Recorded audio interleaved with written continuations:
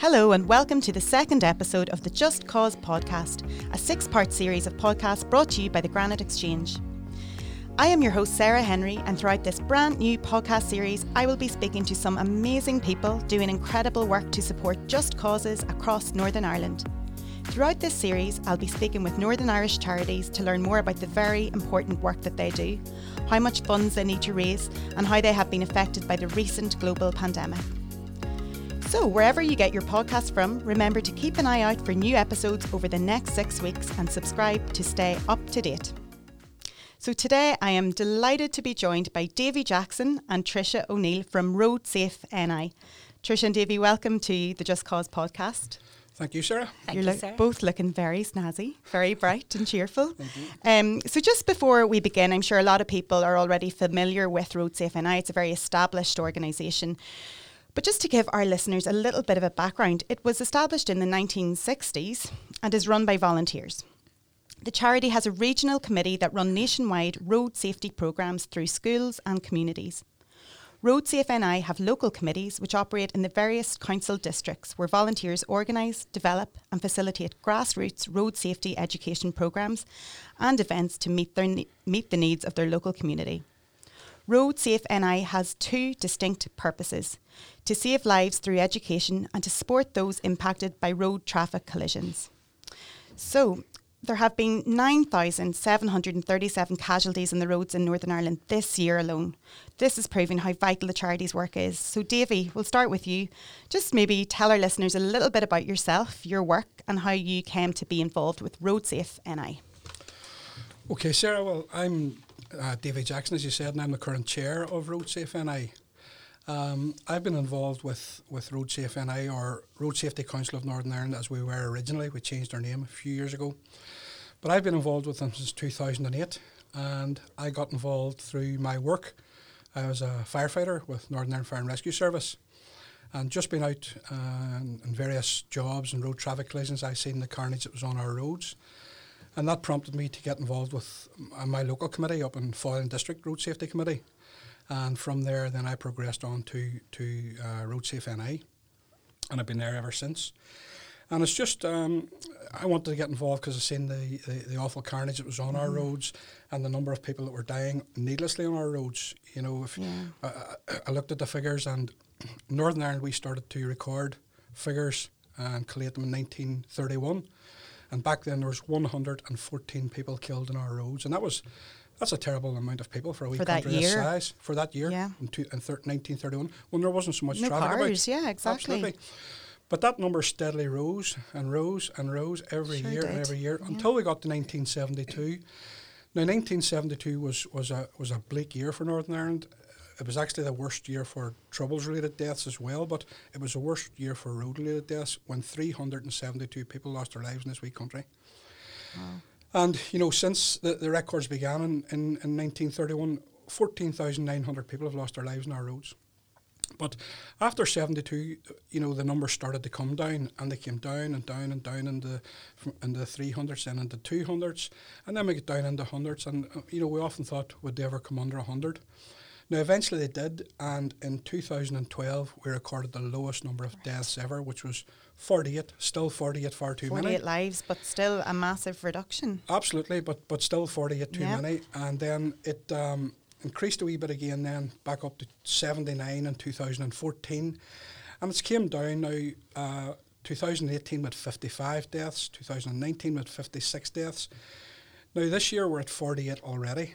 Which isn't looking good, and we've still got November and December to go, the winter months, which are historically not good for road deaths. So, look, it was just to be able to play some part in helping to reduce those numbers, and that's why I became involved, really. Brilliant. Well, the figures are actually staggering, aren't they? They Absolutely. really take your breath away when you think about it. And I mean, we're all familiar, you hear it on the news almost daily, don't you, hear of some collision and somebody who sadly has lost their lives. But just when you sit back and think of the figures that you've just discussed there, it really does make you think about it. Yeah, for sure. And Tricia, you have taken time away from your beautiful new little baby Sadie, and I promise I'm not going to start talking about Sadie today. And I've met her and she's absolutely gorgeous. But just tell our listeners, you're heavily involved in the charity, and really it's from your own experience as well that feeds into this. You sadly lost a number of family members and friends in road traffic accidents, and so you went on to set up a committee in Uri. So just tell us about your work within the charity and what it means to you to be involved. Yeah, well, I got involved in road safety in 2016, and it had been a long time coming for me. It had been something that I had really wanted to get involved in for a long time, but then you're busy with work and you're busy with your life and all the rest. And the reason why I had wanted to get involved was because when I was 20 in the year 2000, I lost 3 friends in 3 separate crashes within 4 months of each other. So August, October and December, 3 of my friends were killed. And I'm going to name them because they're not just statistics. Yes, they're not. You know, so my best friend throughout school, Ciara McKinley, she died at the end of August 2000. Then Andy, another friend of mine from school as well, from tech, he was killed in October. And then my other best friend's brother, who we were so close to, Kieran, he was killed the week before Christmas and left behind a wife and 3 young children. Wow. So since then, I had always wanted to get involved, and I suppose what I felt at the time was, you know, there was very little support, but back then there was a lot less support, emotional and support and their bereavement support than there is now in the community for people. So I suppose at that time, how I dealt with that was throw myself into helping everybody else deal with their loss, and throwing myself into my work and all the rest, because that's how I cope with things. I'm a busy bee, and I've always been a busy bee, and I think that is a coping strategy for me. But so as I say, life gets busy, you get on with things. It was always in the back of my mind that I wanted to set up a support group, because I felt there was a massive gap after Ciara died. And back then I was only 20, you know, I worked in admin and I was a hairdresser. I didn't have the qualifications I have now, you know, so I didn't have the skills or the experience or the knowledge to be able to facilitate this. But it is something I want to revisit. And back then I wanted to call my support group Ciara. So it was going... And Ciara stood for Care in Aftermath of Road Accidents. Oh, you fantastic. So fast forward, when I was 6 years old as well, we called her Aunt Lily. She was Mummy's cousin. It was the first, we had lost people to cancer and that there when we were very, very young within our family, but it was the first traumatic death. It was a Wednesday morning and Mummy woke me up and I was in the bottom bunk bed and she says, Aunt Lily's dead. And you just couldn't process that at all. You couldn't process that. And, you know, that was very difficult. That was very difficult for us all as young girls. And we were very close to Aunt Lily. To try and process that she was there. We were with her in Aunt Minnie's house last week. And now we're never going to see her again. So up to 2000, and that was the 4th person I'd lost. Then in 2014, June... It was my Aunt Phyllis's 79th birthday. Her husband had taken her down to Restraver to visit family, and there was a video uploaded to Facebook, everybody singing happy birthday to Aunt Phyllis. And Aunt Phyllis was involved in a collision on the way home and died in the hospital on her 79th birthday. And that all of those are very difficult. So difficult to lose somebody that you love at the best of times. But to lose someone, I'm not saying it's harder, it's easier, because everybody deals with it very differently. But to lose a loved one with you have no insight at all that something's going to happen. They're going out for their day and they come back in a coffin. You know, so then in September the 25th, John Paul McEvitt, my brother-in-law, also known as Paulie, John Paul had worked in the Royal Hospital and he had got a transfer to Daisy Hill. He had just went out for a little cycle that evening. Rita and John Paul had just got the 2 babies settled for bed. They were almost 4 months old and a year and 4 months old. And John Paul went out for a cycle. He wanted to cycle from the house to the hospital to Daisy Hill to see how long it would take him, because he wanted to start cycling to work. And he decided he would do a few mile then on the bypass, and unfortunately John Paul was knocked down. John Paul died then in the early hours of the next morning.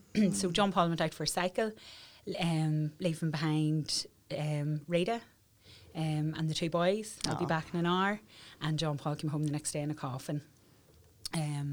John Paul's death has impacted so many people on so many levels. And the one thing about a traumatic sort of death like that, they're not just in road traffic collisions, but in other sort of accidents, you know, building site accidents and that. It's so traumatic for the people involved, that person in that social circle, not just the family, but, you know, one person's death ruins a multitude of lives, you know, and our lives will never, ever be the same. Now, I'm only his sister-in-law. But the impact that has had on his, you know, on his direct family, like Rita and the boys and his mum Lillian and his dad and his brothers and sisters and, you know, but even the people he worked with, you know, they've all been so impacted by it, and people in the community, because, you know, they have empathised with Rita. Oh my goodness, if anything happened to my partner, they've really tried to put themselves in her shoes. And what would that be like for us to lose your other half, and you've with children at home, you know? So that was definitely the worst. Like, you know, it is, and it's so hard. And it's like that was 2014, and it's 2020, and you know. You don't get over it. No, you don't. You know, and as you said, the amount of people who are impacted by that, it's staggering. And I think it's the shock factor. You know, it's not, I mean, it's so sad, as you said, to lose a loved one anyway. But the fact, and sometimes it's seen as needless as well. You know, how did this happen? What, you know, why? What was the reason? And I think you'd always ask those questions, and you'd look at maybe the timing, you know, if that person had have, you know, and I think we've all been touched in some way, and we know somebody, everybody does. But Tricia, your family seem to have been really, really impacted, and it's really, really touched you and your wider family. As you said, if you think of all of the friends, the work, the colleagues, from your auntie right, you know, through to your brother-in-law, it's just how hard-hitting that is really something, you know, and I can see how it spurs both of you on. Like, Davy, you haven't witnessed, you know, your own road traffic collisions and the trauma that leaves behind, the devastation, and as well the emotional side, the psychological impact that you've seen with your family and friends. Yeah. So you can really see how, you know, the passion for you to really drive this forward is there, and it's very, very visible. So, I mean, of course, you know, the charity is needed. It's there. It's obviously building as well. You're building on what your plans and your projects from when you first started. But just in terms of, I suppose, the education piece has to be so important here. Yeah. And maybe that's crucial in terms of, you know, from children, before they learn to drive, road safety has to be embedded there. So maybe, you know, Davy, you might want to talk to us a little bit about the work that the charity does within schools, because I see a lot of photographs and you see quite a high social media profile with kids involved, which is brilliant. Yeah, we believe lessons learned early are carried through life, and we think it's important to get the kids early. So we run many programs for them. Probably our biggest is the road safety, or the primary school road safety quiz. Now, it's been running for many, many years, but over the past 6 or 7 years, we've got really heavily involved in it. We had over 200 teams entered last year, 200 schools. We had, you know, we have a heat in each council area, and then a final in Cookstown, and one of the teams were crowned Northern Ireland Road Safety Champions. And it's great for the primary 7 fantastic. Kids. And, you know, we speak to the parents and the teachers that bring them along, and they say it's just fantastic what the kids learn. And they're out in the car then with their parents, and they're telling them, don't be speeding, don't be using the phone. So that's good, you know. So that's one thing. But, you know, even when that's looking difficult for us this year because of the pandemic. But as soon as lockdown came, for example, there, immediately it happened. Trish and I had a conversation about all the kids at home. This was back in March. Yeah. And we thought, let's do something for them. So we ran a competition to design a mascot, and for the primary 5, 6 and 7s. And we had loads and loads of entries because the kids were all at home and the parents were delighted, there's something to do. And one wee lad, he came up with Road Safe Rory for us, and we're starting to develop him now. At the same time then, we were contacted by parents of younger kids, so we put on a colouring competition for them. Tricia was busy sticking stamps and licking envelopes for days and days and Always weeks. busy, Tricia. The busy bee. We sent loads and loads of these out, and all these kids done their best, and there was some fantastic work came back, and the kids got really involved in it. So it's vital the work we do with children, and actually at this moment in time we've just applied for grant funding because we have an idea now to develop a highway code book for young children. There's more children out and about now since all this lockdown. There's more children using bicycles. There's more children walking, even using scooters. So we hope to develop now, if this funding's successful, fund this booklet specifically targeted at the primary school children in Northern Ireland. And we're going to make sure it's available online, free to all schools. Brilliant. And that's something we're very excited about at this moment in time now. That's so exciting. And I remember just looking back to primary school in the 80s or 90s when I was there. There was a little bit, I remember doing a cycle and proficiency test. Do you remember that? Yes. And then I think there was a little booklet and you did the highway code was about like crossing the road, and there was a little squirrel and Tufty the squirrel and these kind of guidelines. But really, as you said, things have changed. Children are out and about using scooters. There's mobile phones in the mix now that we didn't have back then. So there's so many more things to think about. Absolutely. And I think the great thing about some of the charities we've spoken to, everything seems to be child focused and led by the children. Yeah. So you doing that, you're responding to what they want and what they think is important as well. So it's really good to include them in the process. We actually had a public speaking competition for primary school children. And this has been going years and years and years, long before I got involved. And one of the parents came up at a recent one and said this, she said, I was one of those children many years ago. And she was there with her child then all these years later. Yeah. And she remembered it, and she remembers a lot of the lessons she learned at the time. Oh, so it's great. It's good. So just moving on maybe a little bit from the education side of it and the children, I just think that's so fantastic, and it really adds an important layer to your organisation. You did mention, we mentioned earlier about the bereavement support, so the actual support that you give to families who, of course, have suffered this tragedy. And I guess that's a really big part of your work. Yeah, well, I suppose initially when as you know, I'm involved with the regional committee and the local Newry Mourne Down committee because I'm from Newry. And when we initially helped to set up then the Newry Mourne Down committee, we wanted to look at, we saw massive gaps in our district, and we know there's massive gaps right across Northern Ireland in road safety education, but also in the support offered to individuals or families that have lost someone or been affected by a road traffic collision. But I suppose from the initial setup of the committee, we wanted to focus on prevention and then work towards the intervention. We wanted to get the prevention right. We wanted to develop partnerships with all the other stakeholders that are involved with road safety and get that right first, and then look at the support. So initially, we set up the Newry Mourne Down committee in February 2016. But for about a year prior to that, I had been researching, and after John Paul was killed, I was looking to see, right, what education's going on in our community, what support's going on in our community, and was finding holes and gaps everywhere. I thought, right, well, I need to do something, right, and got a few people together and thought, let's set up a charity. There's nothing in our area bar the bits and pieces of road safety that schools were doing, the police were doing, the council was doing, etc., and the fire service and that were doing. So I had worked away for 9 months preparing everything to set up this charity, and then we met Road Safe, and it just all came together. But I know I'm getting a bit sidetracked, but just to give a wee bit of background on that, initially, so October 2015, we piloted a support group in Newry for people affected. So we ran that there for a couple of months. Now, there wasn't a massive uptake on it, but I suppose when we reflect on that, it's probably, we used a community centre, which was fantastic, but anybody not local to there might have felt, well, and in hindsight, we understand that now. Yes. And there might be a click in there, I feel like an outsider. So it was a good pilot because we did have people attend and we knew that there was a need for it. So it is something we wanted to revisit then, especially when we got our committee and that they're set up. So we ran initially our first sort of support event we ran in November 2017, and we held a Memorial Day for road traffic victims. We held that in Kilbrony Park in Rostrevor, and it was on World Remembrance Day. So World Remembrance Day for road traffic victims happens every year in November. We had hired the lovely I can't remember what the name of it is in Kilbrony Park, but it's lovely. It's this I can't remember the name. Something. The centre, is it? The centre, yeah, but I can't remember the name. But the Clockmore Centre, yes, is it? That's yeah, it. the Clockmore Centre. And it was lovely, and we had it all organised, and we had somebody playing the guitar. And what we did was a memorial walk and a candle tribute. I had wrote a poem for it because I couldn't find an appropriate poem to suit online that suited people that had been injured, and also for families that had lost. So I couldn't find one, so I just wrote one.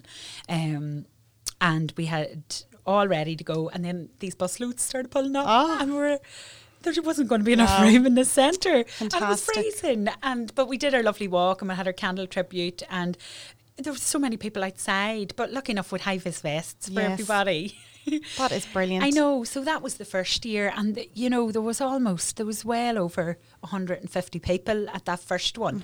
Now I am conscious that there had been a number of deaths on the road just prior to that, in the months prior to that.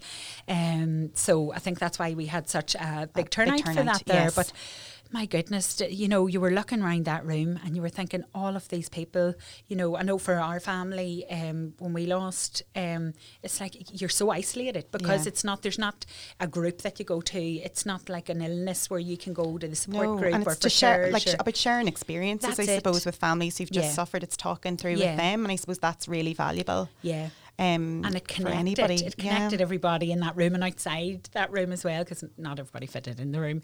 But so we've ran that successfully for the last 3 years, and now this year, unfortunately, due to COVID, we can't hold a physical one, but we're going to run a virtual memorial.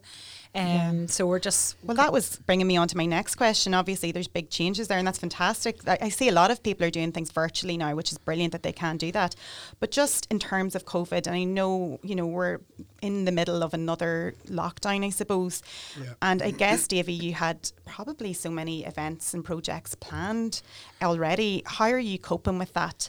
And how are you dealing with maybe a lack of fundraising activity? Well, as far as events are concerned, yes, we had to cancel all of them. At the end of the day, lives are more important, and it's important, this lockdown. But it is. But there's things we had to miss out on. And for example, we would have now been preparing for the Northern Ireland Road Safety Awards. It's one of our flagship events that we run every year in Road Safety Week. And it's been running now successfully for 6 years, and it's been building each year. And it's a nice time where we bring all like-minded people together from all over Northern Ireland and reward them for the hard work, unpaid and voluntary work that they do all over Northern Ireland, and that are helping people and saving lives and goes unnoticed. So we would have brought them together every year in a cultural manner and had a lovely day. So we had to cancel that.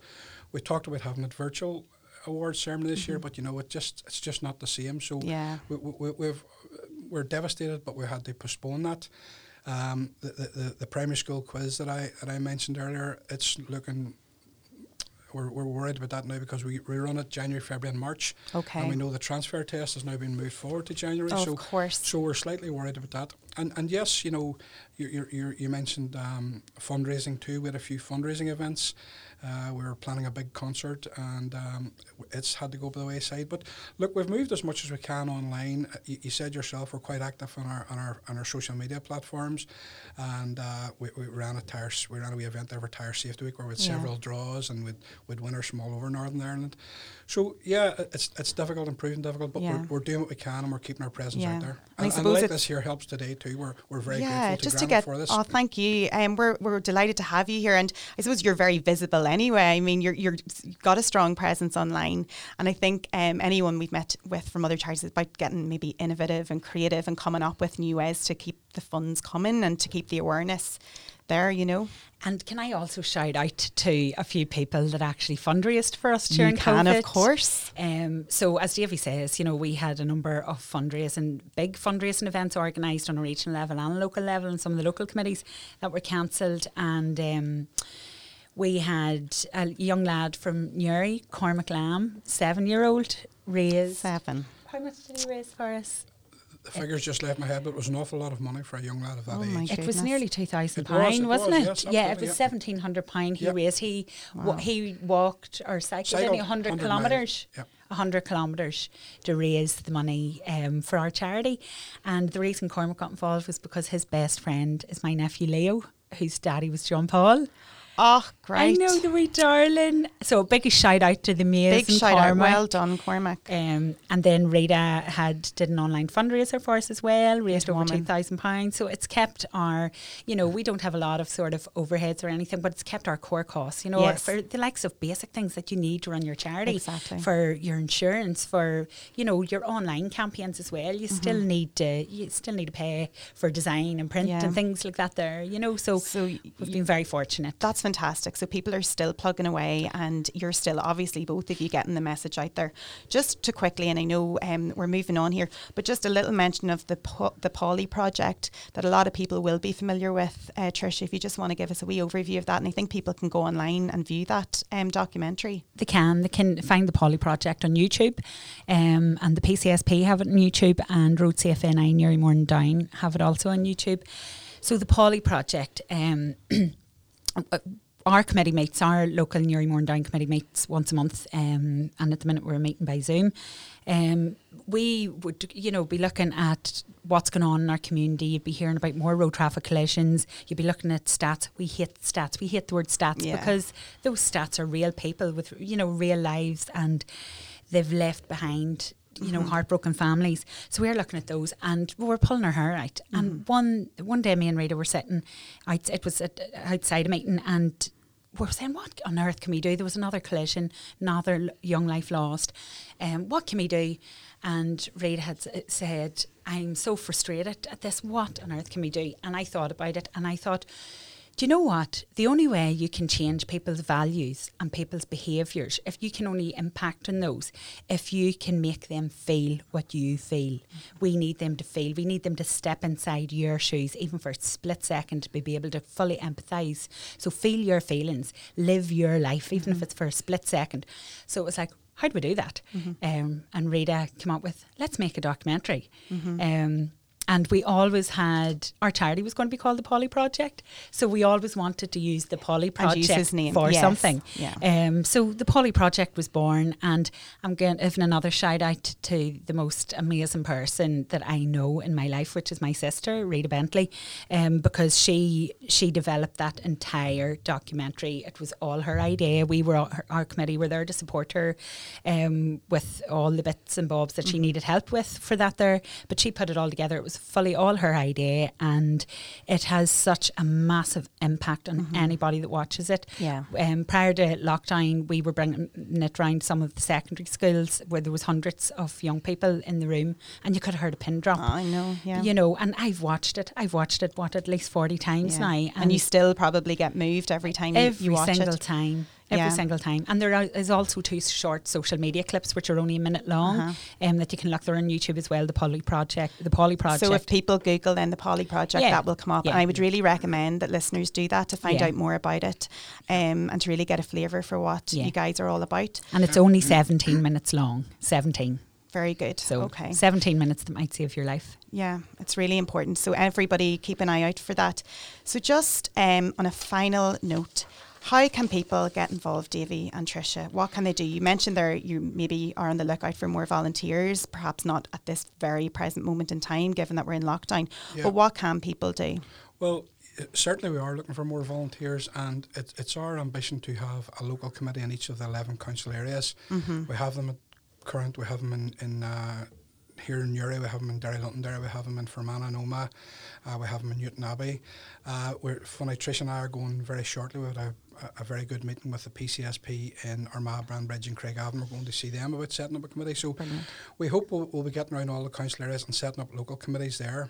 And certainly if anyone wants to get in contact with us, they'll get us in any of our social media platforms. Road Safe NI. Road Safe NI, Facebook or our website, and they can contact us there.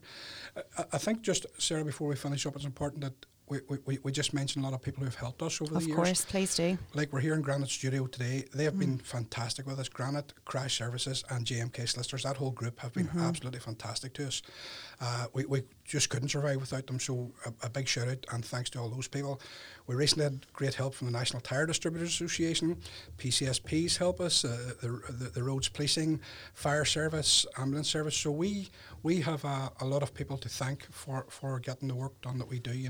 We couldn't do it without them, but we're always looking for more volunteers, and certainly if they want to come make contact with us, they certainly can. We're working very closely with all the councils in all areas now, and that's working well for us because they see we can, sometimes people don't want to get involved with the like of the police or the statutory agencies, but they see us as volunteers, and we'll get in places where they maybe can't. And it's a real good collaboration, and I think you need that for your charity as well. So you have the support there from the business community who are obviously, lending that kind of support to you, but to have that interchange between the statutory agencies like the PCSP, the councils, I mean, it's so invaluable. Our strapline now is working together saves lives, and we see that as all working together.